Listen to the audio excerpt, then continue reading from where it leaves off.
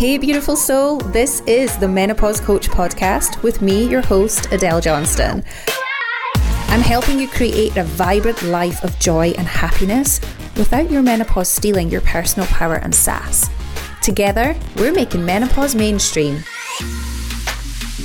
Things you think when you're tired at bedtime, or in the middle of the night. The things that you think the life decisions you might make then, just don't. Just no. Be like, I'm going to come back to this in the morning. Welcome back to another episode of the Menopause Coach podcast, where I am your host, as always, Adele Johnston. And today I am joined by a very special guest, a guest who I have known for a good couple of years now and is a beautiful expert within the sleep space. Welcome to the Menopause Coach podcast, Lucy Shrimpton, sleep nanny. Hi. It's such a pleasure to have you join us, and I am really, really excited, both from a personal perspective, but also from a listener's perspective, and being able to come together and do this episode today, because you are all things knowledgeable within the space and the world of sleep. So please introduce yourself to our listener. Thanks so much, Adele. Yeah, I am actually totally obsessed with the topic of sleep, the way our brains work generally, and sleep's a big part of that. So yeah, I am Lucy Shrimpton. I founded the Sleep Nanny back in 2013, and that came really through an obsession of sleep, through having babies myself and experiencing the disruptions that naturally having babies causes to one's sleep. And it didn't really stop there. I couldn't put this subject down. I had some life transforming learnings through little one sleep and the way sleep develops. And it's really then shaped the entire business with the Sleep Nanny, which is now a franchise. So that's kind of how I got into this. And I love this conversation. I love this topic. Like, I could talk all day long about sleep and all the interesting things that go on while we sleep, why we sleep, how we sleep, and everything. So yeah, I'm more than happy for you to pick my brains and explore whatever I can help you with today. Absolutely. Amazing. Well, you might live to regret that, because I have a lot of questions. So yeah, and it's this whole thing of, sleep is just something we do, right? And when you think about if anybody here is, blessed as being a parent and you've watched babies sleep, they seem to do a lot of that at the very start of life, right? And then we go through phases where they hit teenage years and they just don't want to go to sleep. So why do we sleep? Why do we need to sleep? We need to sleep for survival. It's literally something that is essential. It's as essential as food and water. It's right there in Maslow's hierarchy of needs, at the foundation of the pyramid, with our essential living, breathing needs. And quite honestly, we won't live without sleep. There have been experiments. The longest anybody has ever survived on zero sleep is 11 days. And that was not without extreme consequence. We literally need to sleep to survive, putting it brutally honestly. But there are some phenomenal things that go on while we sleep that I think we often underestimate. There are the more known things like cell replenishment, and this is why we're taught, if we're not very well, to go to bed and get some rest, because actually through rest cells replenish and we get better. And that's sort of a more known thing, but there are things that we don't even realize that go on during sleep. For example, spinal fluid actually washes through the brain and clears it of toxins. So it's like a car wash for the brain every night when we sleep. And we need that to flush out the toxins that build up in the brain. There are so many things that happen when we sleep. I could list off lots for you. But we do underestimate this. And I'm sure that you'll have listeners, and we all have friends and family, and we know lots of people who will say, I don't need much sleep. I've always survived on very little sleep. I'm okay without much sleep. The truth is, most people that say that is not without negative consequences, either now or later in life. So whilst they might think they're okay on little sleep, they won't know the negative impact that might be having on their body or on their health, that may not even surface until later down the line. So we really do need our sleep. It's highly important. Hearing you say it like that, it makes us understand a little bit more around 11 days without sleep equal death, and actually not not having adequate amounts of sleep. I remember this, and it takes me back to like my corporate years of flying down to London on the red eye flight and, getting to bed quite late the night before and then having to get up really early, working a long day, entertaining in the evening, not really having that much sleep. And it became this whole piece of like a bit of a badge of honor almost that, I only need around 4 to 5 hours sleep per night. When is there any truth in that? Is there only some human beings that only ever need that amount? Because we hear this whole benchmark of we should aim for 8 hours sleep per night. Yeah, it's 8 hours is a bit of a myth, and I'll explain more about that. But I think you touched on a really valid point there about this badge of honor in corporate, but also in entrepreneurship. There's this mentality of like crushing it, hustle, work hard, and that you have to do these things to get ahead in life. And actually, the opposite is true.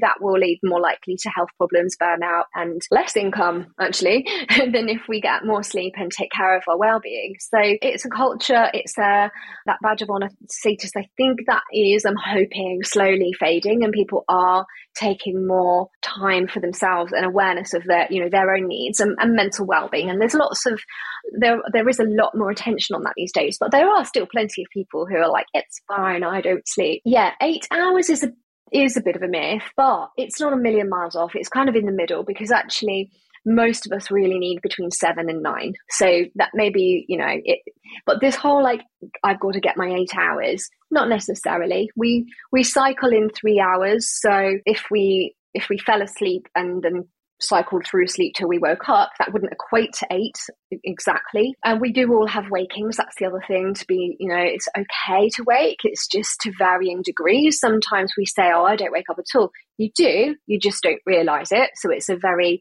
mild waking. Others will wake up fully and be very aware of that waking.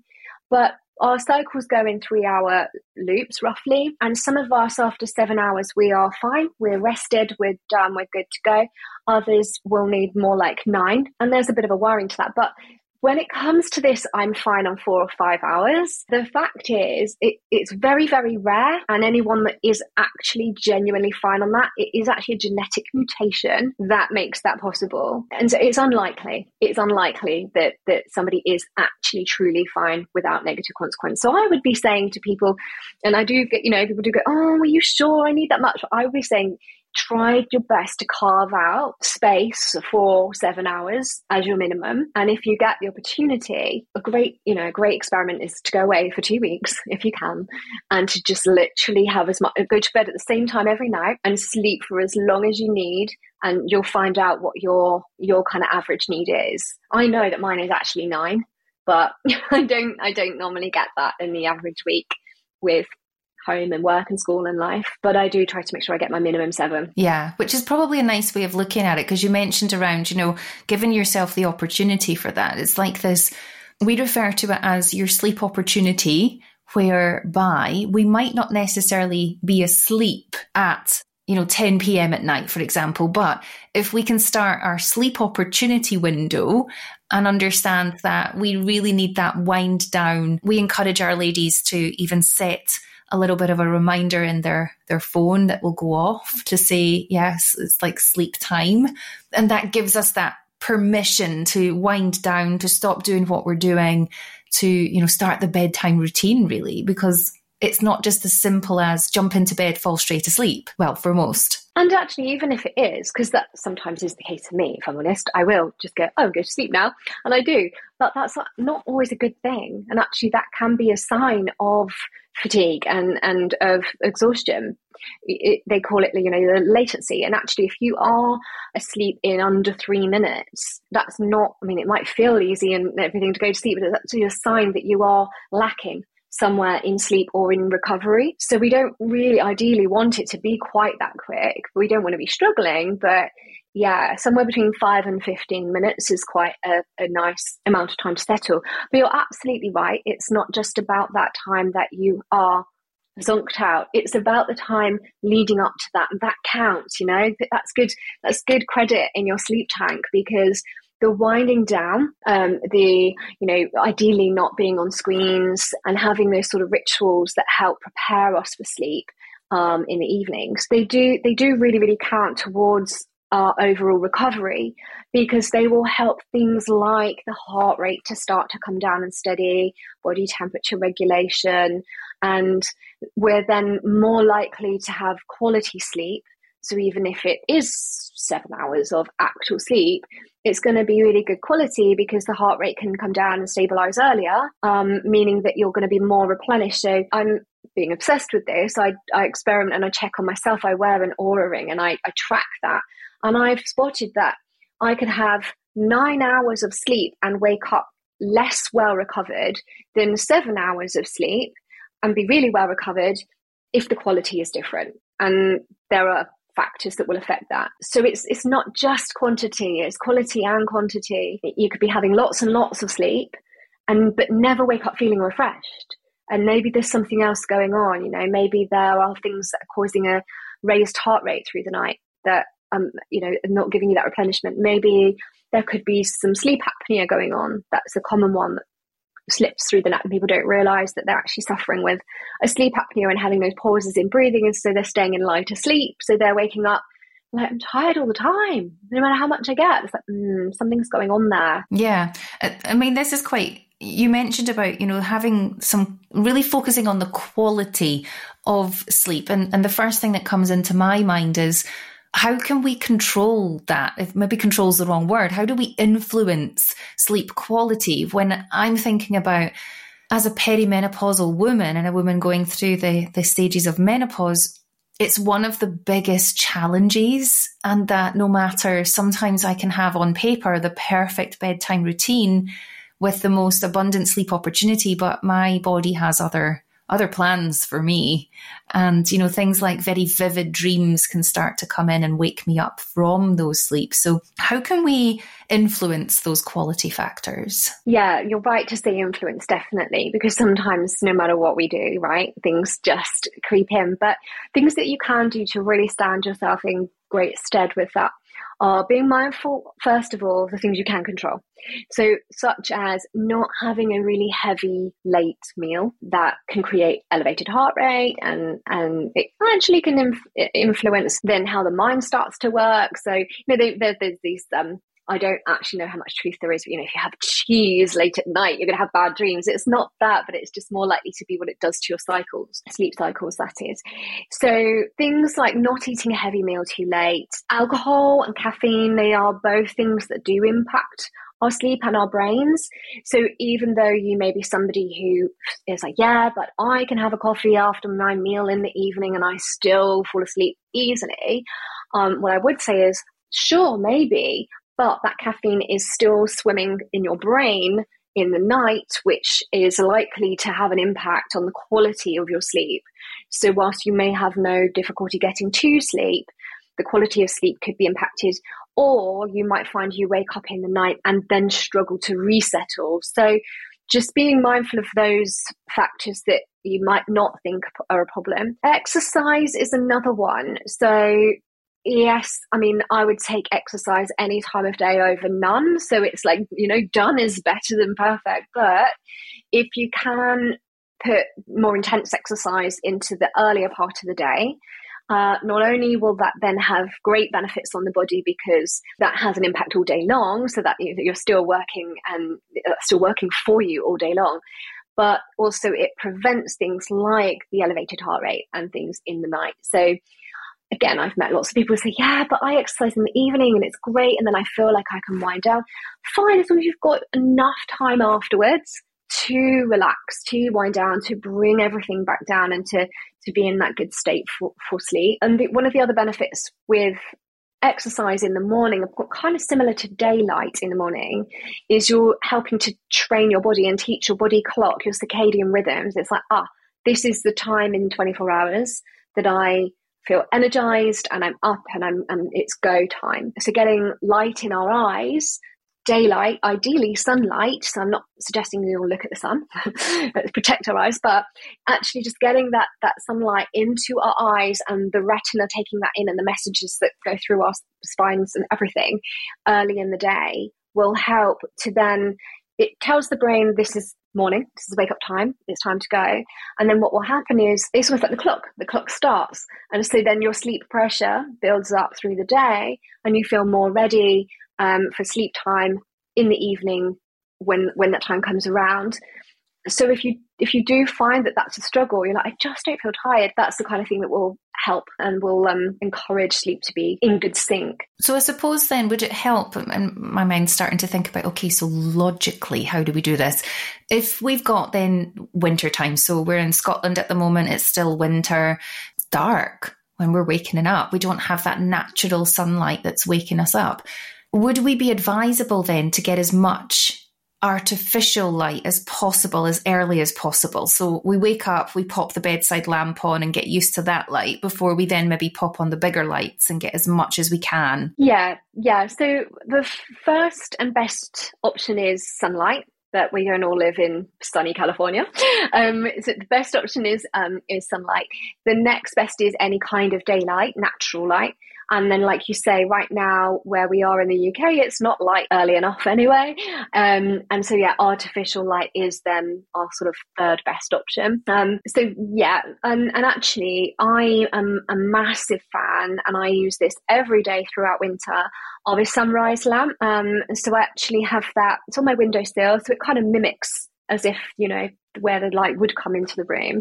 And there's, at the moment, there is no light when I start my day, but that it starts really like dim and it gradually warms up and gets brighter and brighter. You set the time that you obviously want it to, and that wakes me every morning. Now I have an alarm as a backup, just in case for any reason I've gone to sleep with an eye mask on or I'm not aware.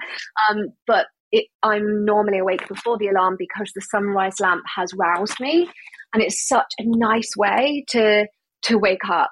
It feels so much more gradual. It's an alarm interrupting deep sleep is painful.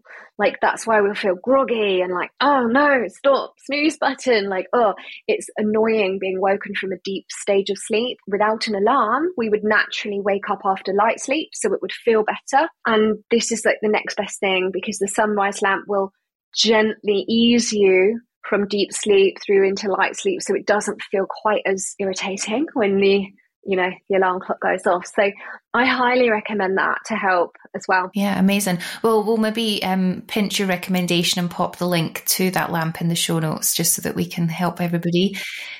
We want to make life as easy as possible, so we don't need to go searching for things. Amazing.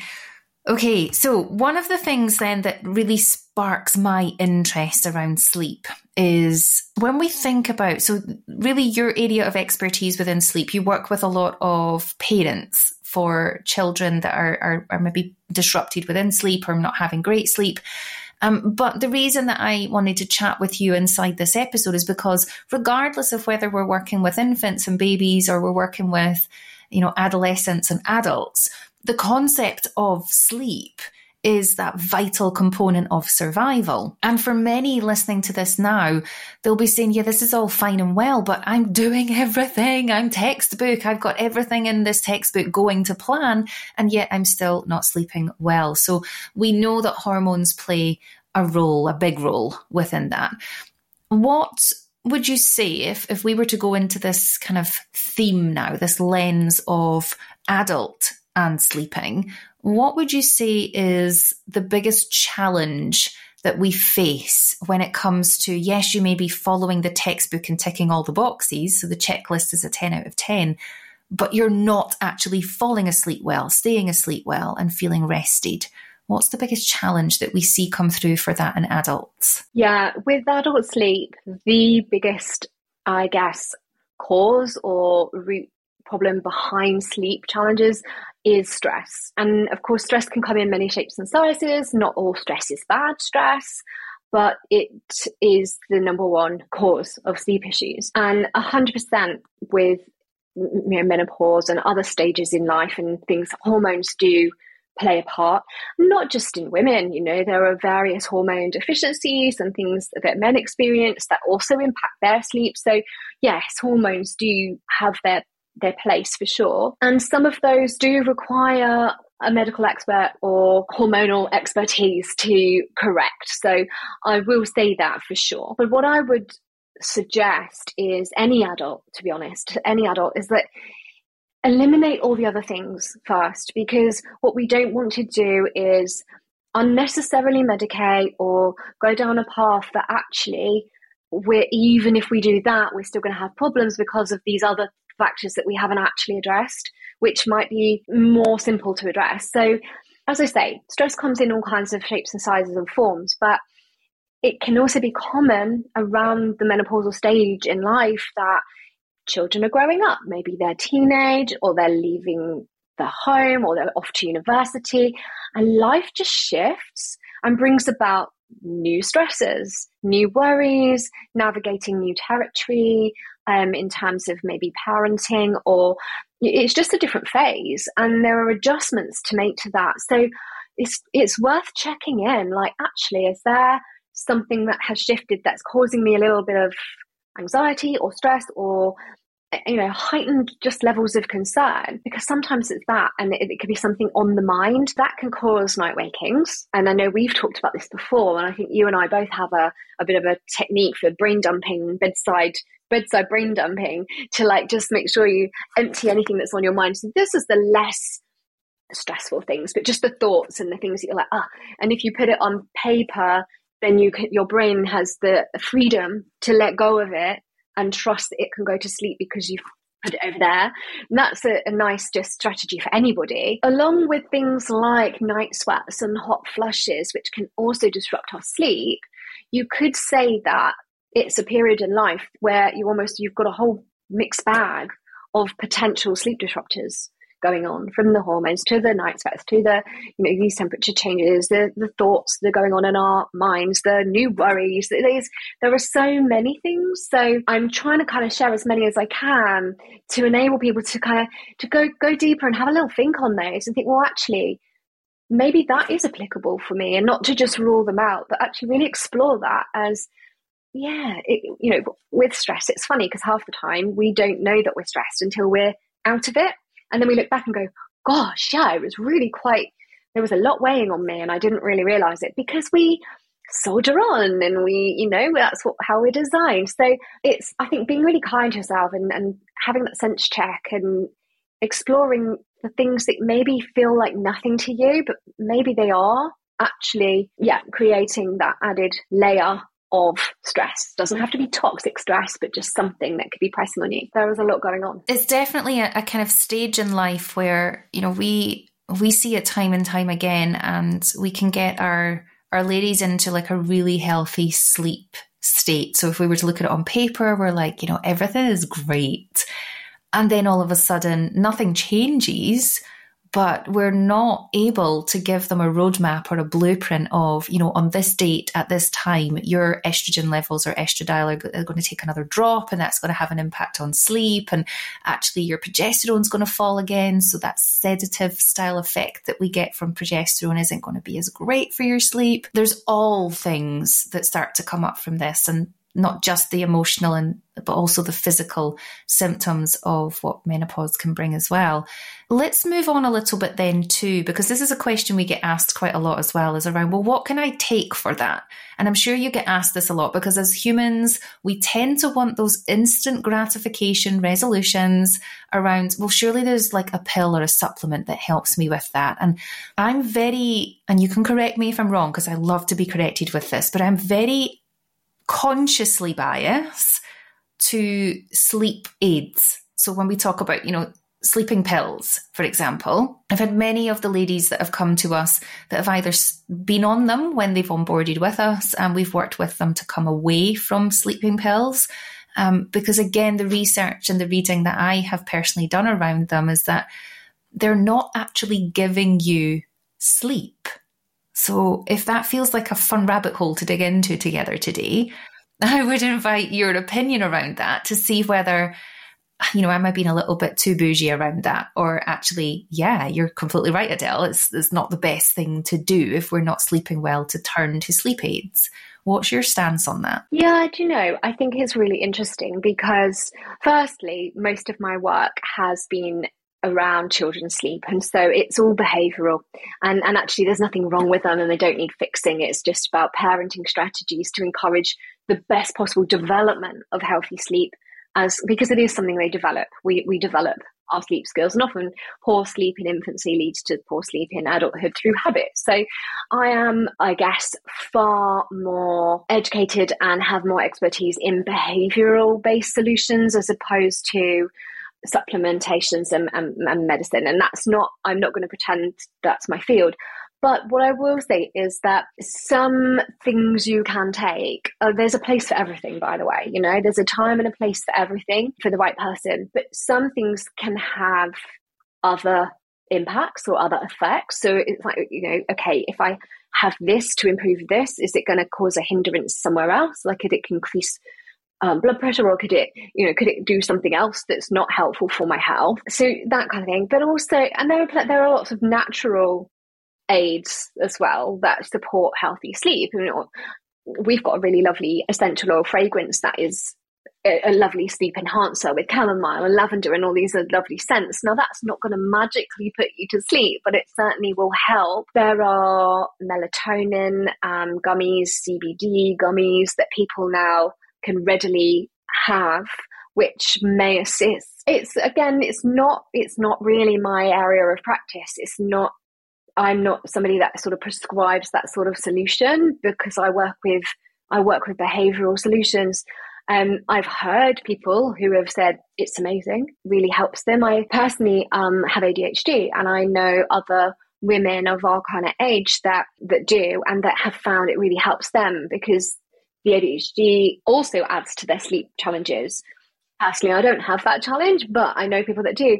And they've said, yeah, best thing ever, really helps. So I'm a little bit like, I'm not very helpful here, because I don't sit very strongly in one camp with this. But I think the thing I do feel really passionate about is getting to the root of the problem and addressing that rather than masking. And I think I feel like that about everything though in life. Like, I'd rather find out, why is this happening and what can I do to prevent it happening, rather than sticking a band-aid on it kind of effect. And I feel like that about everything, really. So if it's the right thing and there is a place for that, I think, because what I do, we sadly do see too many children prescribed melatonin unnecessarily. And that is a frustration, because parents don't know any different. The doctor, it's their go-to, often say, not all of them, but often will say, leave them to cry, or here's some melatonin. And it's like, oh, no, why does it have to be one extreme or the other? It's really not necessary. And that's frustrating, because actually they're children or babies, and actually they just need some support in the development of healthy sleep. And so that is frustrating. But in adulthood, there can be other factors, and there is a place for everything. But yeah, what if you didn't need that aid if you did these 2 or 3 habit changes? Yeah, there lies the challenge though, right? Because again, you and I work with the public, we work with people, and what we tend to find a lot is, if there is a bit of effort and work and change that's required, this isn't, this is human nature, right? We're kind of a bit adverse to change, because we automatically think, well, I'm going to have to put in a lot of effort and work here, and that isn't going to be easy because my life is busy. I don't have time for this. And we will hear it quite often a lot, where people will want the outcome, they'll want the result, but actually there's no quick fix to this. There's no, 2 weeks and this will resolve your problem by taking this thing or doing this one thing. Do you find that that's the case when you think about improving sleep, that there's multiple different factors to improving it? There are, and you're right. I think, yeah, you're right. We all want the quick fix for everything, right? If we could take something to sleep better, brilliant. Take something to quickly drop a few pounds and feel like we could really light on our feet, then brilliant. Like, all the things we would love to enhance quick and easy. And sometimes it is really necessary. It's like, we have this with parents as well. We're like, okay, right now this is what we're going to do, because we just need to get you better rested and in a fit state to be able to actually properly address this problem. So sometimes we do need that help, but probably not long term. And so You can, I mean, you can improve sleep relatively quickly with some habit and behavioral changes though. And I think it's the willingness to make those shifts that for the greater good, and doesn't have to be hard. It doesn't have to be like really, really difficult. It might just be things, it's a certain amount of discipline. Like, okay, I just need to get to bed by this time. And that's on me. You know, I just need to turn off Netflix and go to bed. It's not that hard. Falling to sleep and getting back to sleep can feel really, really hard, especially for adults, if they are stuck in a cycle where that is a big problem for them. And that can be really frustrating. I agree. So I would say, look, give yourself a week to 10 days of trying things a different way, trying some of our sleep fixes, like the bedside brain dump, the having an hour before bed of pure wind down, and just setting up some, they're really lovely things to do. They're not hardships. So like just having a week to 10 days of being able to say hand on heart, I did that every day, and just see and track like, okay, I'm seeing some improvements. This bit maybe is still a bit difficult. Let's see what else do I need to do. But I don't even think with certain sleep aids, it's not like, brilliant, I'll have that and boom, the problem is gone tomorrow, because for how long? Yeah. And then there's this whole piece that came out, wasn't it, around, well, actually, you're not actually sleeping when you have these pharmaceutical supports. And they do, you're right, they do have a place and a space in life. You know, I'm just thinking about if we have someone who's been through quite a traumatic event, or, you know, a bereavement, a loss, then this may give them some respite from the constant grief and allow the brain some time to just be a bit more numb. When we think about then building on these habits and looking at the kind of quality and quantity of sleep factors, if I was to ask you what your top 3 tips would be for our listeners today, thinking, do you know what? Yeah, I'm that person. I'm struggling with my sleep. I'm not rested. You know, I'm trying. What would be the 3 things? Because I think, you know, my brain works really well in the power of 3, but then we normally will always say, pick one. So 3 things, pick one, and then build upon and bring the others in. What would your 3 be? The top 3, and there are lots, but the top 3 as in the starting blocks. So if you tick these off and you need more, then that's fine. I can give you more. But the first place to start with the top 3 would be, and give you one for each time part of the day, would be morning routine. So the way you start your day has an impact on your nighttime sleep. So the morning piece, waking up at the same time every day, if you can. Try not to do mammoth lions at the weekend. Try and keep it consistent as much as possible. So starting the day at the same time, light into your eyes, some energy, some movement would be really good there. So morning routine. The second one would be sort of just your in the day, just think about what you put into your system. So the biggest ones that impact sleep are caffeine and alcohol. There are other things, but they are things that you might not think have an effect, but they do. And if you have any kind of sleep tracking devices, you'll probably notice that when you have had those, or, you know, if you've had, for me, it's more than, if I have more than a glass of wine with dinner, I can see it on my recovery index. So it's, you know, it is a big factor. So what you put into your system is the second one to be really mindful of. And then my third one is about the bedtime part, the routine. So carving out that time for sleep as the start point, and then making sure you have that lead in so that you are winding down, that you're not in a place of kind of high energy, high stress, or even, you know, deeply engrossed in screens right to the last minute, but having that wind down time. It really is the bookends of the day. So, you know, the bedtime routine and the morning routine, and then what you're putting in your system. And that's the basics, but I would say the most important. And I would almost be like as bold as to say, unless you have those 3 things all like, yep, then we don't, you know, let's get that right first and then see if we need to dig deeper and look at and see if there are any other factors. You sparked a thought there because you mentioned about fixes, and it made me think about how so many people live on caffeine as their, you know, their motor to get them started in the day. And it's such a a misconception, because whilst caffeine gives us that stimulation initially, it can give you that boost, it can give you that wake up feeling, but it actually reduces blood flow to the brain. Ultimately, it's actually not serving you. It just feels like it is. So I would look at, like, don't get me wrong, I like coffee, but I would just look at, could you make any tweaks or reductions in that, or even just in how you use it? I'll have one because I enjoy it, but I won't be like, oh my God, I need it. Like, you shouldn't need it. If you feel like you need it, why? Like, what's going on? Yeah, I love that. I really love that, because I believe that there's a lot of habits that we build, and some of those habits can be you're up, morning coffee.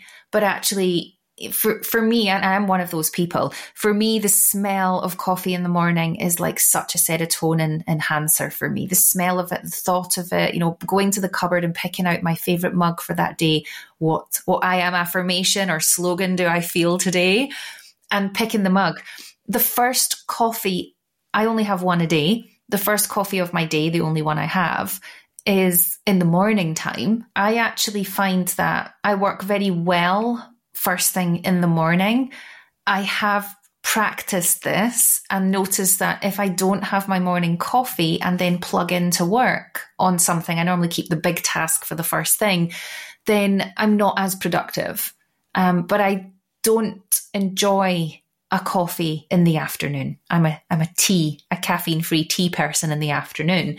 But one thing that came to mind with that is caffeine itself is an adenosine blocker, an adenosine that builds up inside the brain, this chemical that builds in that sleep pressure and helps with our circadian rhythm.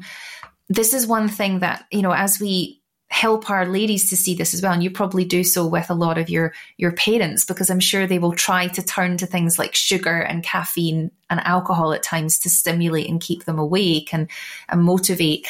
But with that being an adenosine blocker, we can then have a direct impact around our sleep to wake cycle. So the adenosine's still there, it's still building up in the brain, but caffeine's almost coming in going, nah, you don't need to feel tired yet. But the body itself is going, oh, wait a minute, like, who do I believe here? Because my sleep-wake cycle is telling me it's time for bed, but this caffeine's just come into the system and actually I don't know what to do. So that can become quite a stressor, can't it, on the body itself? Definitely, yeah. And it's confusing then. You've got like these different things are fighting with each other, and it can, yeah. It's that cycle. Yeah, do I need to go to sleep? Oh, no, now I've got this adrenaline coming through. I've got this energy. I feel alert. Wait, but I feel alert, but I also know that I'm really, really fatigued. Like, the body's tired, and it's confusing for sure. Definitely. There's one thing as well, just before we wrap up our episode together today, there's one thing that I've recognized. The more that I've been mindful of how my body feels in physical, but also in the kind of more emotional side, I have this thing I do, and I just want to see if you think this is, and I'm not going to use the word normal, but common in others. I have this thing where I call it toddler tantruming at night time. So I will get to a state in the evening where my body is fighting even being awake anymore, and I become very restless. There's that point of kind of not restless leg syndrome. I don't suffer from that, thankfully, but I become twitchy. I can't sit still. I start to feel like my entire body is just agitated. And I always put that down to I've pushed my sleep barrier too far. My buildup of sleep pressure has almost been like a pressure cooker, and that I've pushed it too far. Do you agree with that? Do you think that's why I'm then having those episodes of just complete toddler meltdown? Tantrums. Yeah, it can be. Yeah, so a couple of things could be going on, but one thing is that we can go through and out the other side of our ideal sleep window. So we talk about this a lot with children, but it's the same for us. So if we've missed that window when we would have been very ready for sleep, we do feel quite awake and wired. And then that may come out with positive or negative. You might actually be partying and full of beans and really happy, or you could be agitated. So that's like the second wind, and you feel like, oh, right, but I don't feel tired anymore. It's like, yeah, I passed that tired window. Then some of the agitation that can come from the limbic brain firing up. So you're tired. So the prefrontal cortex, where the rational thinking comes from, has gone to sleep. It's shut down for the night. But the limbic brain is like, well, I'll run the show then, and it's still there firing up. So that chimp-like behavior, or the toddler tantrums, and the, maybe snappy or irrational thoughts. That's the other thing. Things you think when you're tired at bedtime, or in the middle of the night. The things that you think the life decisions you might make, then just don't. Just no. Like, I'm going to come back to this in the morning, because it's a part of your brain that's not rational, that is awake at that point. So that's probably a mixture of what's going on. You've got a second wind that's being run by the limbic brain and not by, your rational mind. So yeah, it's so interesting, isn't it? And this is something where, I kind of I have that switch moment where I'm just like, I don't care what needs to be done. I need lights out. And it's just that, everybody sort yourself out. I'm away to my bed, and literally just, I'm in my, like you, I have my bedtime routine. Washing my face, doing my teeth, because I wear aligners. I've got all that to do as well. So it takes me a good half an hour of just doing the staples before I get into bed. And then it's face mask on and I am out, and it is glorious. And it's quite interesting, because something that my husband will say to me a lot is, when my hormones are behaving themselves, and that, thankfully we kind of manage that quite well. When I say we, I mean me and my body. But there are times where I don't, and I can't control them. We can never control our hormones. It's physically impossible to do that. But what we can do is make sure that we give the best opportunity and platform for them to behave. I recognize that if things are feeling quite balanced and well, and, in that kind of homeostasis state, then I don't have any trouble falling asleep. I will be aware that I wake up through the night and I'll move. I am a bit of a mover. But what I recognize when we're not in a really good balanced state is I will struggle to fall asleep, and I need some form of, and this just shows you, my husband laughs at it and says, you'll never ever find anyone that will do this for you like I have.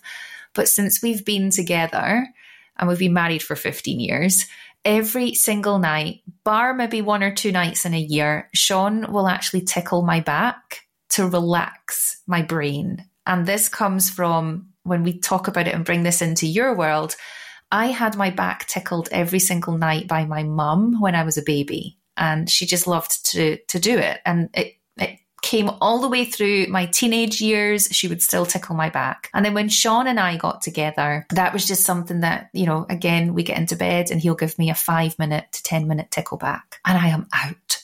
The nights that he doesn't do it, or when we're apart and I travel for business, I struggle to fall asleep. So we have to be mindful that I'm a 40-year-old woman who still has her back tickled by now her husband, because her mum used to do that. And that's how I would fall asleep as a baby. I do that for my 13-year-old son. Well, he is going to be a 40-year-old man having his wife tickle his back. because my mum would do that for me, and I've do that for my daughter. On the other hand, she didn't like it. She's like, "Oh, don't do that, it's horrible." But he's like me, and but actually, I as a child, I used to think, I'm going to invent a machine that can do this for me.